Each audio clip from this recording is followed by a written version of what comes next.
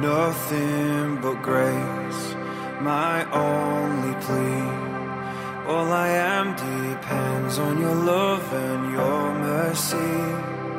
Your cross, my shield, my faith, your blood. I will not be moved by the hurricane or flood. And I will stand with you on higher ground. On Christ the solid rock I will be found. And for eternity sing out my soul. Nothing but grace, your grace alone. Hey, everybody take your Bibles and go to Romans chapter 5. What I wanted to share today was God's grace. You know, in the past, for many of us, we've heard the term grace used in completely incorrect ways. The main one being that grace is basically God giving us a pass on sin, and that is just not how it works at all. I've brought this up several times in this fellowship with Dietrich Bonhoeffer, the German pastor, said about cheap grace. The thing that we have to keep in mind is that the grace that we have was bought with a price, and it was a price of Jesus Christ's life and should never be treated cheaply. That grace required God's only begotten Son to pay the price for that. So we should be honored and privileged to walk in grace. But anyway, so we talk about grace, and grace is certainly, the definition fits. I really can't do any better than the one we've heard. It's unmerited divine favor, that God blesses us even though we have done nothing to warrant it. Me personally, throughout my walk, I've been in just states of absolute darkness and absolute sinfulness, and God's light shines through.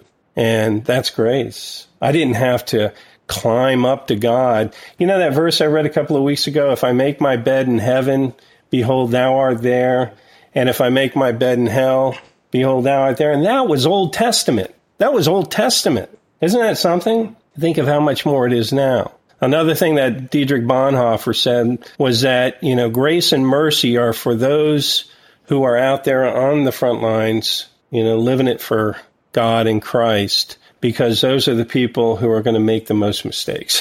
If you never try, you never make a mistake. And so that's who God intends grace and mercy for. It's the disciple who gets out there and periodically fails over and over again in trying to walk this thing out. But God's grace abounds. It's just amazing. So I wanted to go through Romans chapter 5 and chapter 6 today with the theme of grace. And just see, this is really, in these two chapters, grace is really presented to the believer in a prominent position in this section.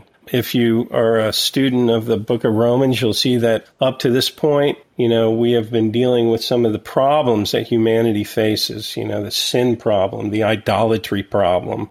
How does man deal with it? Mankind was given the law and failed miserably because the law was unable to redeem him. And then God gave his Son, Jesus Christ. And Jesus Christ was the perfect Savior who redeems us. And then we talk briefly about faith. And faith is how this grace is acquired, that we have grace by faith. And so this is where we pick it up in Romans chapter 5 and verse 1. It says, therefore, since we have been justified through faith, we have peace with God through our Lord Jesus Christ, through whom we have gained access by faith into this grace in which we now stand. So there it is there. We have access by faith into this grace in which we now stand. And we rejoice in the hope of the glory of God. So, first question, what does justification mean? Justification, how does it relate to righteousness? You see those two words used quite a bit, justification and righteousness. So how do the two words relate to one another? Justification is the action by which righteousness is the result. Does that make sense? Justifying is the verb in the sentence, right? It's the doing word, right? You were justified, therefore you are righteous. See how that works? So justification and righteousness. So then, and you see how these two words are interconnected, right? Justification, righteousness, they can oftentimes be used interchangeably, right? So then what does righteousness mean? The definition I like is righteousness connotes right standing with God, a right standing with God. Because I have been justified, I am now righteous. I have a right standing with God. Why do I need justification? What keeps mankind from having a right standing with God? Well, it's implicit in the Bible. I mean, throughout this whole notion of justification is that we were being justified from something. And the answer to that is sin, right? Sin. Implicit, like I said, within this need of justification is a need for redemption from sin. So having been justified, we are now made right with God, okay? And having been made right with God, we now have peace with God. Do you see how these are all linked together in this chapter? So we have been justified, we have been made righteous, now we have peace. And then so the next question is, well, why do we need peace with God? Isn't God a peaceful God? We were at odds with God. And we were at odds with God because of the enmity that came through Adam, right? Okay? That's exactly right. We were at enmity. Now, I've gotten, throughout the years, raised eyebrows when I talk about the hostility that exists between man and God. And people are like, huh? Hostility? Well, that's what the Bible teaches, that mankind is born into this world with a natural hostility and enmity towards God, that there is a state of war that exists between the two of them. So mankind is at odds with God. God, in turn, is angry with mankind. That's the state of humanity, okay? We aren't born into this world with this peaceful, loving relationship with the Father. The word I think of is the word estranged. You know, you have a husband and wife, and they are estranged from one another, or a father and a son, which is probably more appropriate here, is you have a father who is estranged from his son, and his son is estranged from his father, and they are not on talking terms, right? And that's the state of mankind. It's an estranged relationship. But when a person is justified and is made right with God, that person has now gained God's acceptance. You think of the prodigal son, right? I mean, was there any problem with God's heart towards that, or the father's heart towards that son? No. Remember the son, came up and the father starts running and he gets to him and the son's got a mouthful of excuses and the father's like, I don't care about all that, welcome home. And that's God's heart for us. That's God's heart for mankind. Another thing that we should consider, it says, therefore, being justified, okay? I didn't justify myself, did I?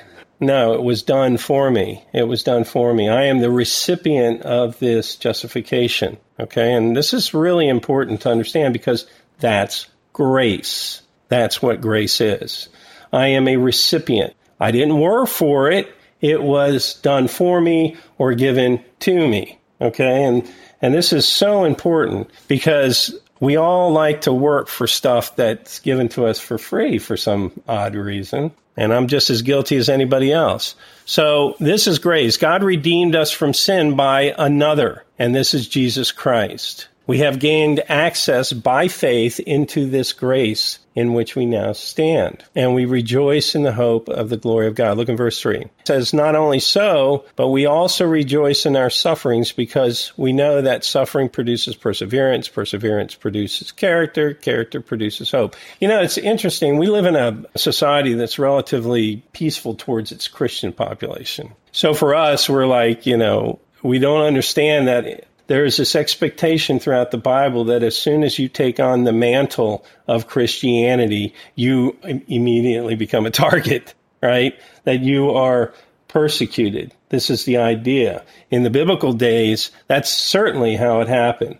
A person would become saved and immediately would start to become persecuted. I mean, that was part of salvation, right? Like speaking in tongues. You got persecuted. And that's how it was in the biblical days. That's how it is in certain countries in this world, isn't it? The Sudan, Nigeria, some of these countries in Africa that are predominantly Muslim, as soon as people find out that a person has converted to Christianity, that's when life takes on this whole new dimension. So right here, it says not only are we blessed with justification, but it says that we rejoice in our sufferings because they're soon to follow, right? Because we know that suffering produces perseverance, perseverance, character, character, and hope. And you're like, okay, God, a little less character, right? I could do with a little less character here. But this isn't just, telling your kid, it'll give you character. This is godly character. This is a character that allows you to understand and know God in a deeper, more profound way. Does that make sense? It's a godly character that you start taking on God's character. Jesus Christ, it says in Hebrews, learned obedience by that which he suffered. How about that? And then it goes on to say, and hope does not disappoint us because God has poured out his love into our hearts by the Holy Spirit, whom he has given us. And I've thought about that. So far, we're talking about, this relationship between man and God. God justifies man, man gets justified. And then God pours out his love into the heart of this newly justified person. And that person, is supposed to run out and love everybody. Well, that's not what it's talking about. Who is that love for? For God, right? What's the first and great commandment? That you would love God with all your heart, soul, mind, and strength. So when you get justified, you now have access by grace to God to love him more, to love him more. To love him as opposed to being hostile to him, right?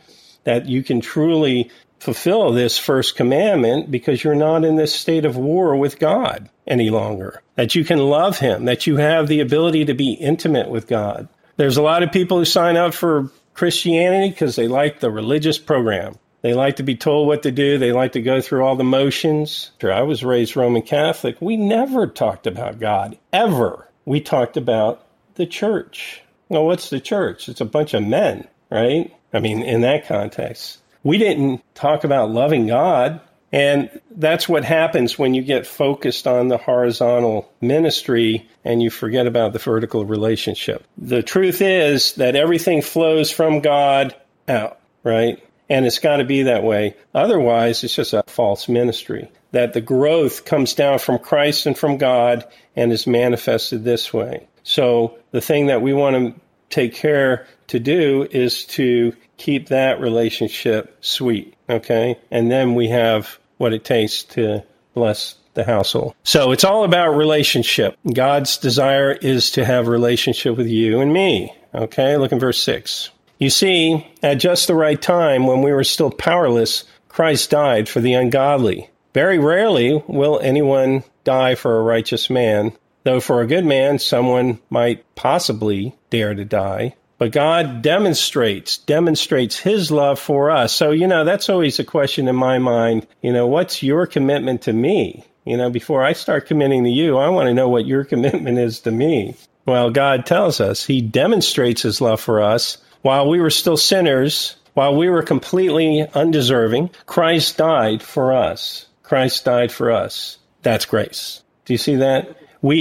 Our efforts, our merit factor zero in that whole relationship. Since we have now been justified by his blood, how much more shall we be saved from God's wrath through him? It always amazes me how Christians put us right smack in the middle of of the wrath. When here and in Thessalonians, it says very clearly, God's saved us from the wrath. So why would God save us from the wrath and then throw his church right in the middle of it? It just doesn't make too much sense. Verse 10, for if, when we were God's enemies, there it is. So when we talk about the hostility, if anybody ever asks you for a verse, there it is right there. We were enemies of God. We were enemies of God. So when you look outside the church at the world, the natural world, the people of the natural world are enemies of God, right? That's what the Bible teaches. Until you're saved, you are an enemy of God. Now, it isn't because God hates your guts, because remember what John 3:16 said, God so what? Loved, right? So that's not the case. The case is just fallen man, that you have fallen. And we'll talk about that as we go through here. For when we were God's enemies, we were reconciled, brought together with him through the death of his son. How much more, having been reconciled, shall we be saved through his life? And I thought about this. When we were at our absolute worst, God's love shined through and he saved us in Christ. It's beautiful. Not only is this so, but we also rejoice in God through our Lord Jesus Christ, through whom we have received reconciliation. Verse 12. Therefore, just as sin entered the world through one man, and death through sin, and in this way death came on all men, or to all men, because all have sinned. And then it begins a parenthesis here. So, put a little thing in your mind. This parenthesis goes from verse 13 through verse 17, right? So look at verse 13. We'll start going through the parentheses. For before the law was given, sin was in the world, but sin is not taken into account when there is no law. Okay? So in other words, the law defined what sin was, right? There was a state of unrighteousness, lack of justification, but sin is defined by the law. So when the law is there, it defines what sin is. Nevertheless, death reigned from the time of Adam to the time of Moses. What does that mean? Why Moses? That's when the law came. Exactly. That's exactly right. So death reigned from Adam to Moses. Even during this period of time where there was no law, death reigned, even over those who did not sin by breaking a command, as did Adam, who was a pattern of the one to come. Big verse there. Okay, a pattern of the one to come. This is an important point. Adam and Jesus are related to one another scripturally through what we call type and antitype, right? You have a pattern. It's a figure of speech. So Adam is a forerunner of Christ, a foreshadowing of Christ, that they are related to one another, okay? So we have here in Scripture this story of two men. And if you think about it, this story of two men defines the whole Bible. And not only does it define the whole Bible, but it defines me, right? I'm a story of two men. That's John Lynn. He always says that. And I said, that's exactly right. That I am a story of two men, right? I'm a story of Adam. That's how I was born, of the flesh, right? I have this propensity towards sin. I have this hostility towards God, right? This Adamic nature, this old man, we call it in Ephesians. And I have the new nature, which is Christ, right? So I am a story of two men. The rest of the world is a story of one man, Adam, right? We are stories of two men. Okay, and I love that. So these two men define the entirety of the biblical story. Just as Adam was born sinless, so was Christ. They were both born sinless. But it's what they did afterwards that defined their parts in this drama. And just as by one man sin tainted all of mankind and rendered them unrighteous before God, it would require the obedience of the other to redeem mankind. Okay? And it is this dualism that we're going to read about here. One thing to keep in mind is it's a comparison between two men, not a man and a God-man, okay? It's two men, and that's important because for this antitype to work, there's got to be this idea, these two men, and I'll show you a little more about that in a little bit. Verse 15, but the gift is not like the trespass. For if the many died by the trespass of one man, how much more did God's grace and the gift that came by grace of the one man, Jesus Christ, overflow to many? Again, the gift of God. Interesting point here is that in the Greek, the word for grace is charis, and the word for gift is charis. It's a derivative, but same word, same root. That grace is a gift, all right? It's something that we are receivers of. Again, the gift of God is not like the result of the man's sin. The judgment followed one sin and brought condemnation, but the gift followed many trespasses and brought justification. For if by the trespass of the one man death reigned through that one man, how much more will those who receive God's abundant provision of grace and of the gift of righteousness reign in life through the one man, Jesus Christ? Right? So, and that's the end of the parentheses. That's quite a parentheses. So you have this story of two men that sin came into the world and death by sin. And so death came upon all men, for all have sinned, right? So am I guilty of Adam's sin? Well, in the sense, yes, of that mankind, since he was a first parent, we have been thrown into a world that sin is a part of, right? So is death. And it falls on all of us. If you're a human being, unless Jesus Christ comes back, you're dying. You're going to die. That's from Adam. But life comes through Christ. Look in verse 18. Consequently, just as the result of one trespass was condemnation for all men, so also the result of one act of righteousness was justification that brings life for all men. For just as through the disobedience of one man, the many were made sinners, so also through the obedience of one man, the many were made righteous. Isn't that great? So the story of two men, like I said, they both had to be men. Hold your finger here and go to 1 Corinthians chapter 15. 1 Corinthians 15. You know, you think about it, how many times have I read these chapters? A lot. But think about how profound this whole discussion is. By one man death, by another man life. It's a really, not a heady, but it's just an intriguing idea that this story defines the Bible, and it defines each one of us personally, right? 1 Corinthians 15, look at verse 21. It says, for since death came through a man, the resurrection of the dead comes also through a man.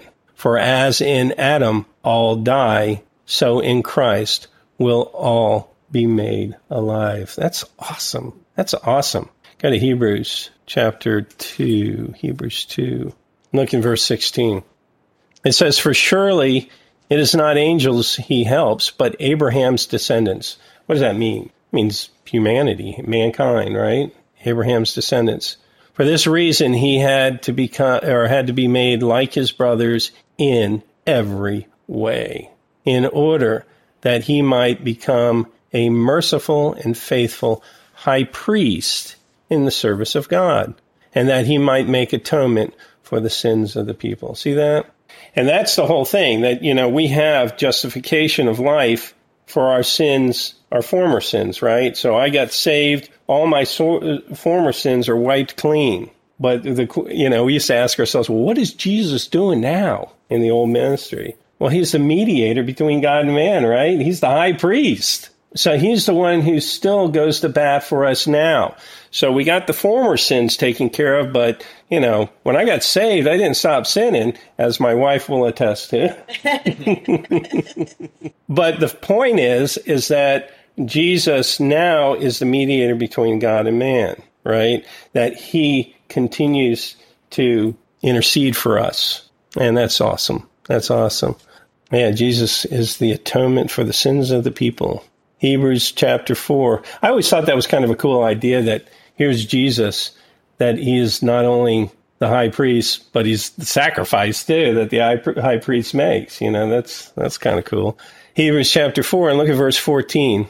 It says, therefore, since we have a great high priest who has gone through the heavens, Jesus, the Son of God, let us hold firmly to the faith we profess. Important key, wouldn't you say? Right? Holding firmly. Satan would like to get you off the ball, wouldn't he? Right? He wants to get you back to trying to justify yourself, right? And it just doesn't work that way. Verse 15, for we do not have a high priest who is unable to sympathize with our weaknesses, but we have one who has been tempted in every way just as we are, yet without sin. Now, how about that? So Jesus was made like us in every way, and then he was tempted in every way like we are, with the one big distinction: he didn't sin. Now, you look at that with the difference between the one man and the other man, this tale of two men. The one man, when tempted, sinned, but Jesus did not. And that's why he is the perfect sacrifice,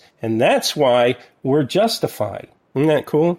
It says, verse 16, let us then approach the throne of grace with confidence, so that we may receive mercy and find grace to help us in our time of need. I love that. I love that because, a lot of times, one of the side effects of sin is the sense of unworthiness, right? That I just don't feel worthy of God's grace. And God's saying, that's when I need grace the most. Isn't that awesome? Yeah. I was thinking the other day, there are religions that are Christians that teach, well, as long as you don't sin intentionally, if you sin by accident, it's okay. You can get good forgiveness for that. But if you intentionally sin, no soup for you. Oh, my goodness. And I was thinking, well, a person who would make such a moronic statement is a person who doesn't understand addiction, right? Think of an addict. An addict is 1 minute, I'll never do that again, and it's the next minute imbibing. Isn't that something? And that defines the addict. You think about Romans chapter 7, where it says, that which I would do, I do not. And that which I would not do, that I end up doing. Oh, wretched man that I am. So to sit there and say that God is good about forgiving unintentional sins, but you better not mean it. Oh my gosh. They have no idea what they're saying. Jesus saves to the uttermost. Amen. That's a biggie.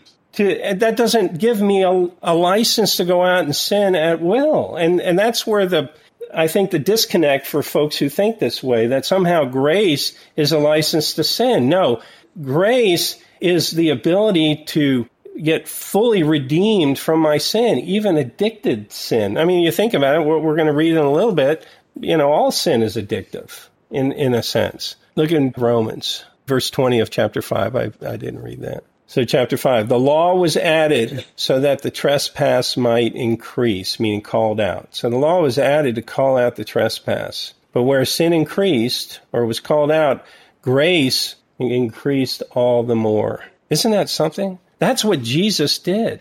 So when you talk to somebody and they say, well, what did Jesus do for you?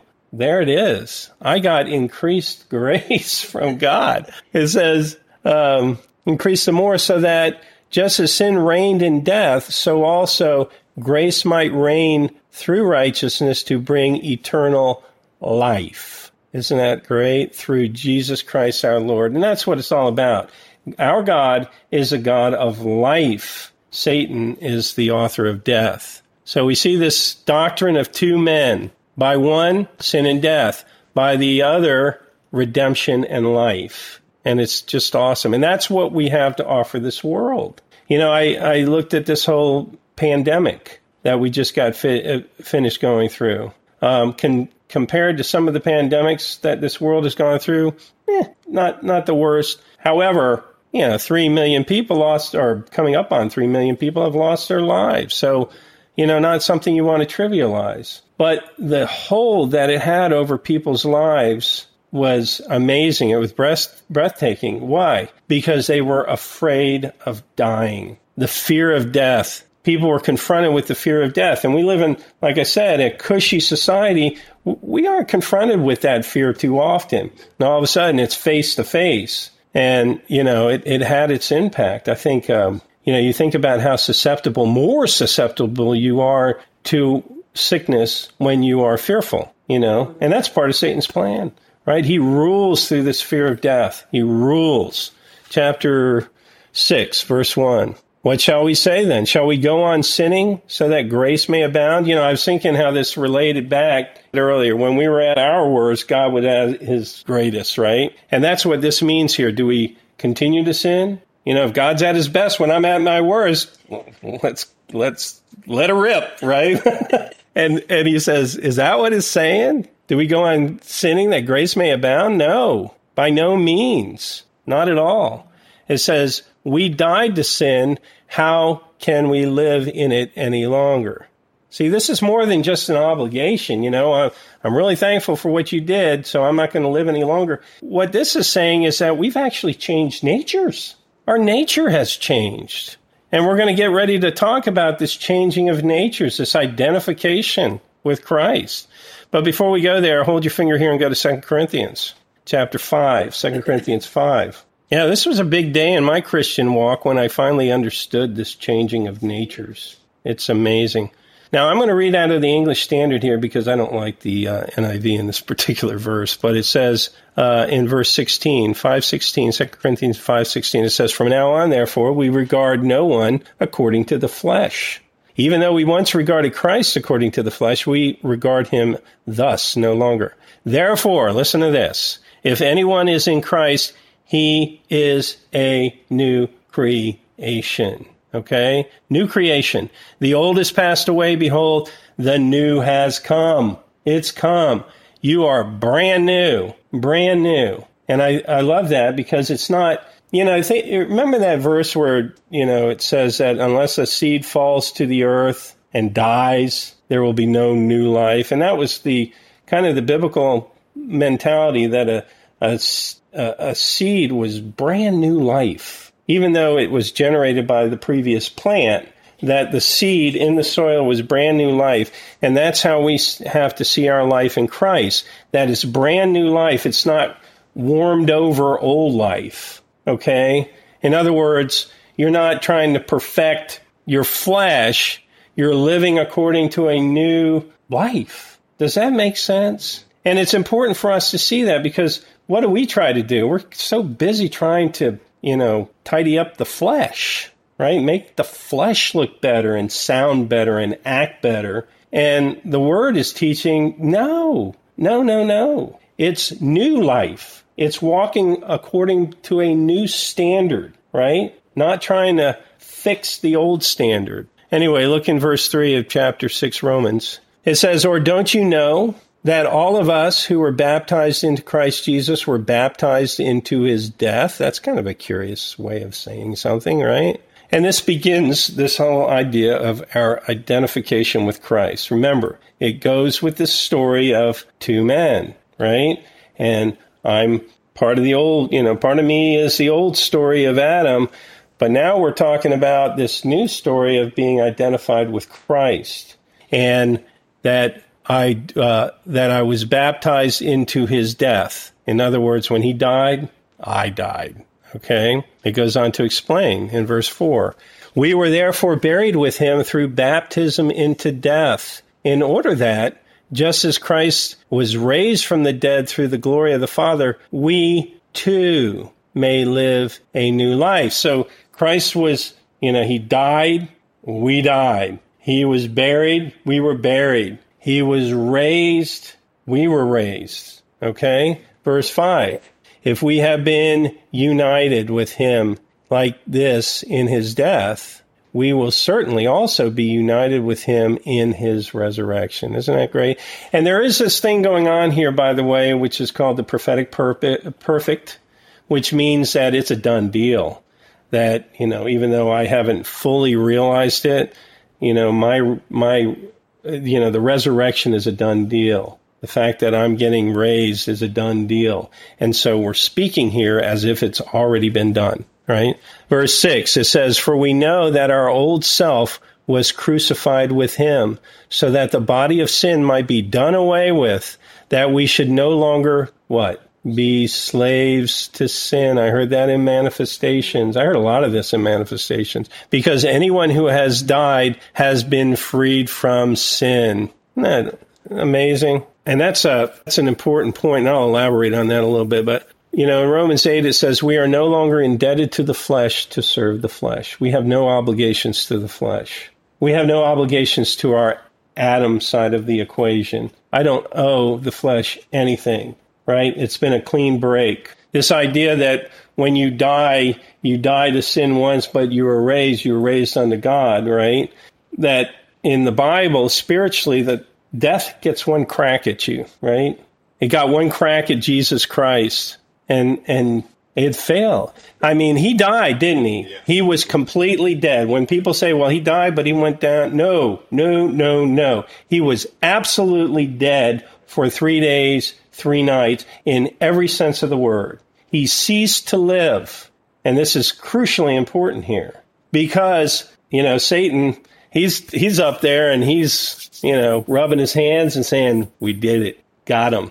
But then Jesus was raised from the dead and broke the hold that death has. You think about any other person who's ever died, died the last death, that death has a hold on them. Completely and utterly. That person isn't getting up from the grave and walking around. That person's dead, right? It's dead. He's dead. That's how it was with Jesus. He was dead, but then he was raised, and death no longer has mastery over him. We'll read this. It says in verse 8, now if we die with Christ, we believe that we also live with him. For we know that since Christ was raised from the dead, he cannot die again. Death no longer has mastery over him. The death he died to sin once for all. And the life he lives to God. Isn't that something? All right. Now, verse 11, important. Remember, coming up here, we've been identified with Christ. He died, we died. He buried, and we were buried. He was raised, we were raised. Okay. Verse 11, in the same way, count yourselves. So we just taught you this truth, that death had one crack at Jesus, and because he was raised from the dead, he was set free from the dominion of death, right? Well, it says, in the same way, you yourselves. King James says, reckon yourselves dead to sin, but alive to God. How about that? Isn't that great? That we have a brand new nature. This isn't warmed over old nature. This is brand new nature. And just as death had one shot at Jesus but failed, death had one shot at us. Spiritual death, but failed as well. In other words, when you're saved, you get eternal life. Now, there are Christians who will come along and say, oh, man, grace, there's grace, but, the whole grace but thing. And then they'll say, but you can sin enough where you can lose your eternal life. No, it's nature. You've changed natures. You've been identified with Christ. You can't go back to the old nature. Death gets one crack at you. Likewise, reckon yourselves to be dead in sin and alive unto God. You have new life in Christ. Hold your finger here and go to Colossians chapter 3. Colossians 3. See, this is so crucially important, and I just think some of the false doctrines that have crept into the church is because people just aren't clear on these things. They don't understand the two natures, right? The story of two men, the old man and the new man. To them, they don't get this whole thing. So Colossians chapter 3, look in verse 1. Colossians 3. Since then you have been raised with Christ, set your hearts on things above, where Christ is seated at the right hand of God. Set your minds on things above, not on earthly things. For you died, and your life is now hidden with Christ in God. How about that? When Christ, who is your life, appears, then you also will appear with him in glory. Isn't that beautiful? Christ, who is our life. He's raised, we're raised. He's seated at the right hand of God, we read in Ephesians.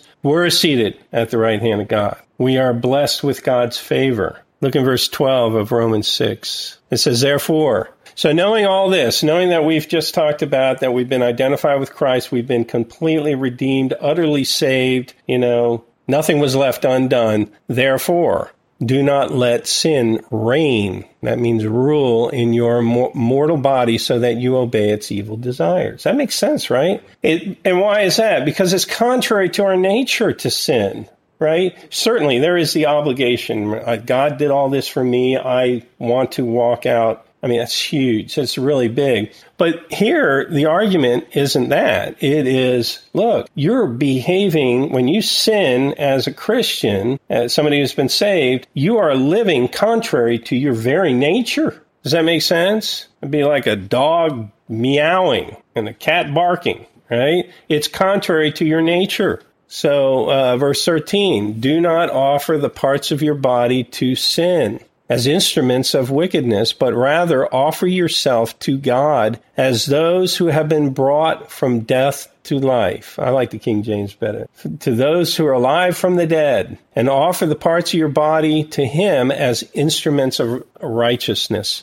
Verse 14, for sin shall not be your master, because you are not under the law, but under grace. Under grace. And that was the thing about the law. Remember, the law wasn't able to redeem. All the law could do was define sin and say, you're guilty, right? But we have been delivered from that by grace. So just as we don't want to put ourselves back under sin, we don't want to put ourselves back under the law because they are contrary to the nature. Remember, we have these two natures, and you have this old Adamic nature. It needed to be constrained by a law, right? That's why we have the Old Testament. Thou shalt not, thou shalt not, thou shalt not, right? But the law of the Spirit of life in Christ Jesus is thou shalt. Get to work, right? Live by this new nature. Verse 15. What then? Shall we sin because we are not under law, but under grace? By no means. Don't you know that when you offer yourselves to someone to obey him as slaves, you are slaves to the one whom you obey, whether you are slaves to sin, which leads to death, or to obedience, which leads to righteousness. You get to choose your master. Isn't that great? You get to choose. You're going to be a slave one way or another, right? But you choose who you serve. People who say, well, I'm my own man. That's what you like to think. You're not. Verse 17, but thanks be to God that though you used to be slaves to sin, and that, of course, you had no other option back then, right? You used to be slaves to sin. You wholeheartedly obeyed the form of teaching to which you were entrusted. You have been set free from sin and have become slaves to righteousness. I put this in human terms because you are weak in your natural selves. Just as you used to offer the parts of your bodies in slavery to impurity and to ever-increasing wickedness, so now offer them in slavery to righteousness leading to holiness. Live your life out in service to Christ, your Lord. When you were slaves to sin, you were free from the control of righteousness. What benefit did you reap at that time from the things that you are now ashamed of? Those things result in death. How about that? That's just something. When I was a baby Christian, just a couple of months after I got saved, God pointed this verse out to me. He said, in the King James, it says, what fruit have ye in those things that you are now ashamed? For the ends of those things is death. Because it was kind of funny. At the time, I was going through this, I really had a good time back then. I don't know if I want to give that stuff up. And God's, the Holy Spirit's trying to keep me moving. And the verse that God gave me, what fruit did you have from those times? And then I heard this teaching this one guy taught, and he said, he referred to this old poster from Alcoholics Anonymous, and it shows this bum, lying in a gutter in his own vomit. And it says over the top, the good old days. And, that's the thing, you start looking back, and I catch myself doing it. I had a good time in high school, and I had some good friends in the Navy, and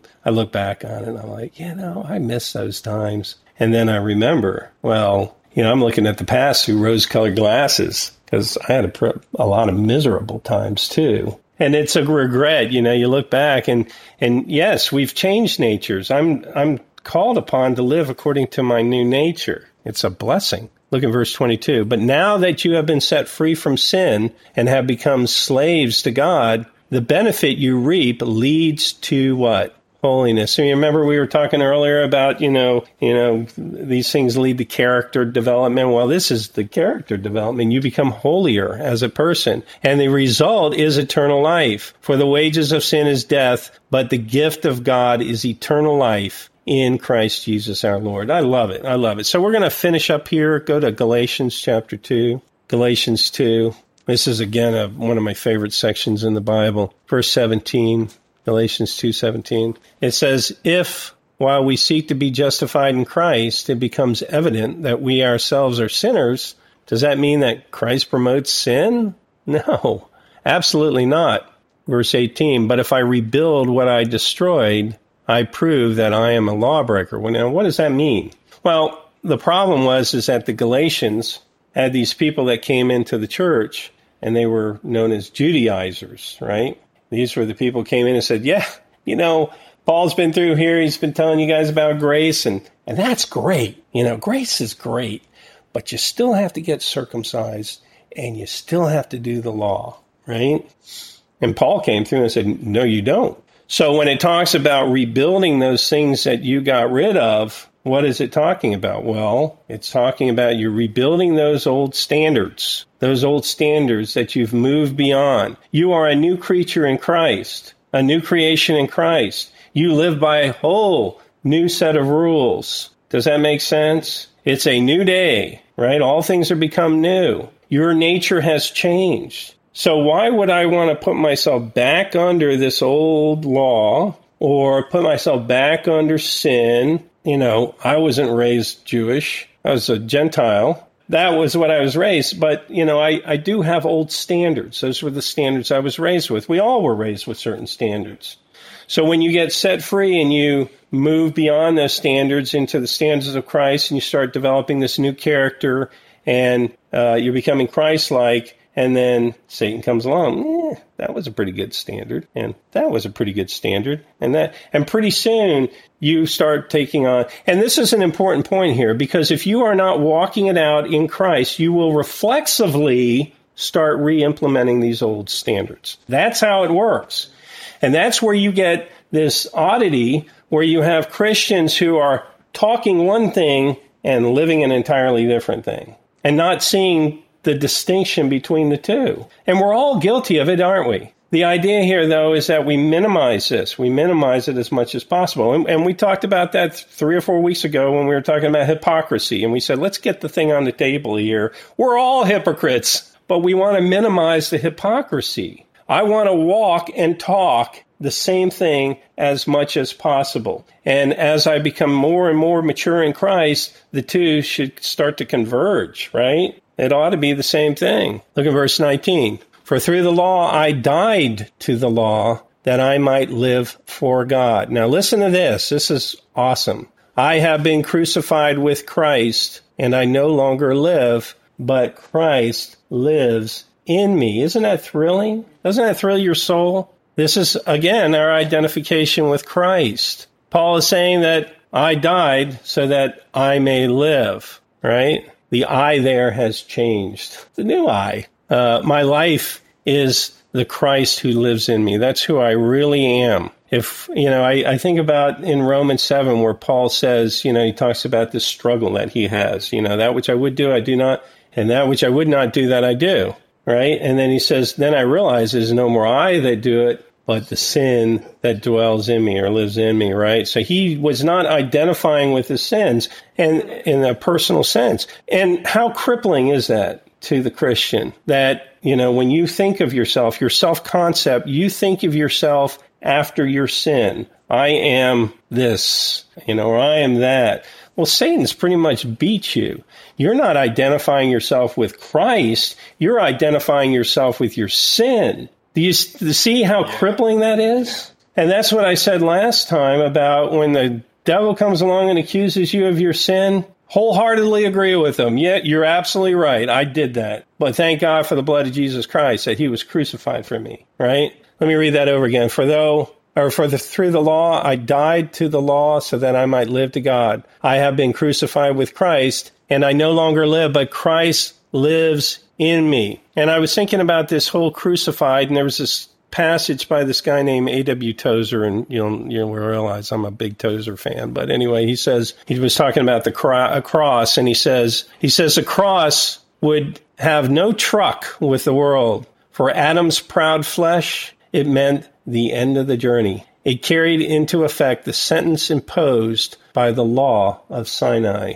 The cross is a symbol of death. It stands for the abrupt, violent end of a human being. The man in Roman times who took up his cross and started down the road had already said goodbye to his friends. He was not coming back. He was going out to have it ended. The cross made no compromise, modified nothing, spared nothing. It slew all the man completely and for good. It did not try to keep on good terms with its victim. It struck cruel and hard, and when it had finished its work, the man was no more. So you think about this change of natures. We have to recognize that just as Christ was crucified, died, and that was it. He was dead, and then he was raised from the dead. We need to see ourselves that way as well, that we shouldn't try to be playing this game of two natures, right? So I'm going to read that verse over, verse 19 again. For through the law I died to the law so that I might live to God. I have been crucified with Christ, and I no longer live, but Christ lives in me. Now listen to this. The life I live in the body, I live by faith in the Son of God, who loved me and gave himself for me. I do not set aside the grace of God. For if righteousness could be gained through the law, Christ died for nothing. If I could achieve righteousness through my own ability or through my own merit, Christ died for nothing, and grace is useless. Thank God he did, and it isn't. Isn't that awesome? So let me finish with a word of prayer. So Heavenly Father, we are so thankful for that. We're thankful, Father, that we have new life in Christ, completely new life in Christ. I thank you, Heavenly Father, that we can stand up and speak this word of grace to the nations. That, Father, we are not ashamed of the gospel of Christ, for it is the power of God unto salvation to him that believes. And Father, we thank you for that. We thank you, Father, for our eternal life that you have given us in Christ, that Christ is our life. And Father, we thank you for blessing this fellowship in your Son's name, Jesus Christ. Amen. Nothing but grace, the only hope for this guilty heart. You have paid each debt I owe. And though I fall, your name is near. In the raging storm, you will silence every fear. And I will stand with you on higher ground. On Christ the solid rock I will be found. And for eternity sing out my soul. Nothing but grace, your grace alone.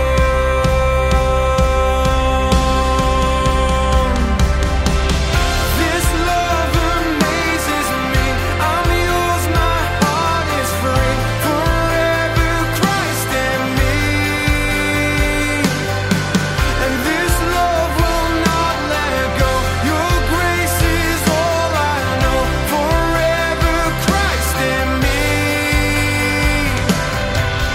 This love amazes me. I'm yours, my heart is free. Forever Christ and me. And this love will not let go. Your grace is all I know. Forever Christ and me.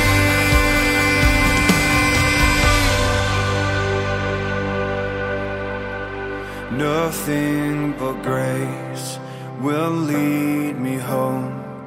On that day I'll see I was never once alone. There I will sing.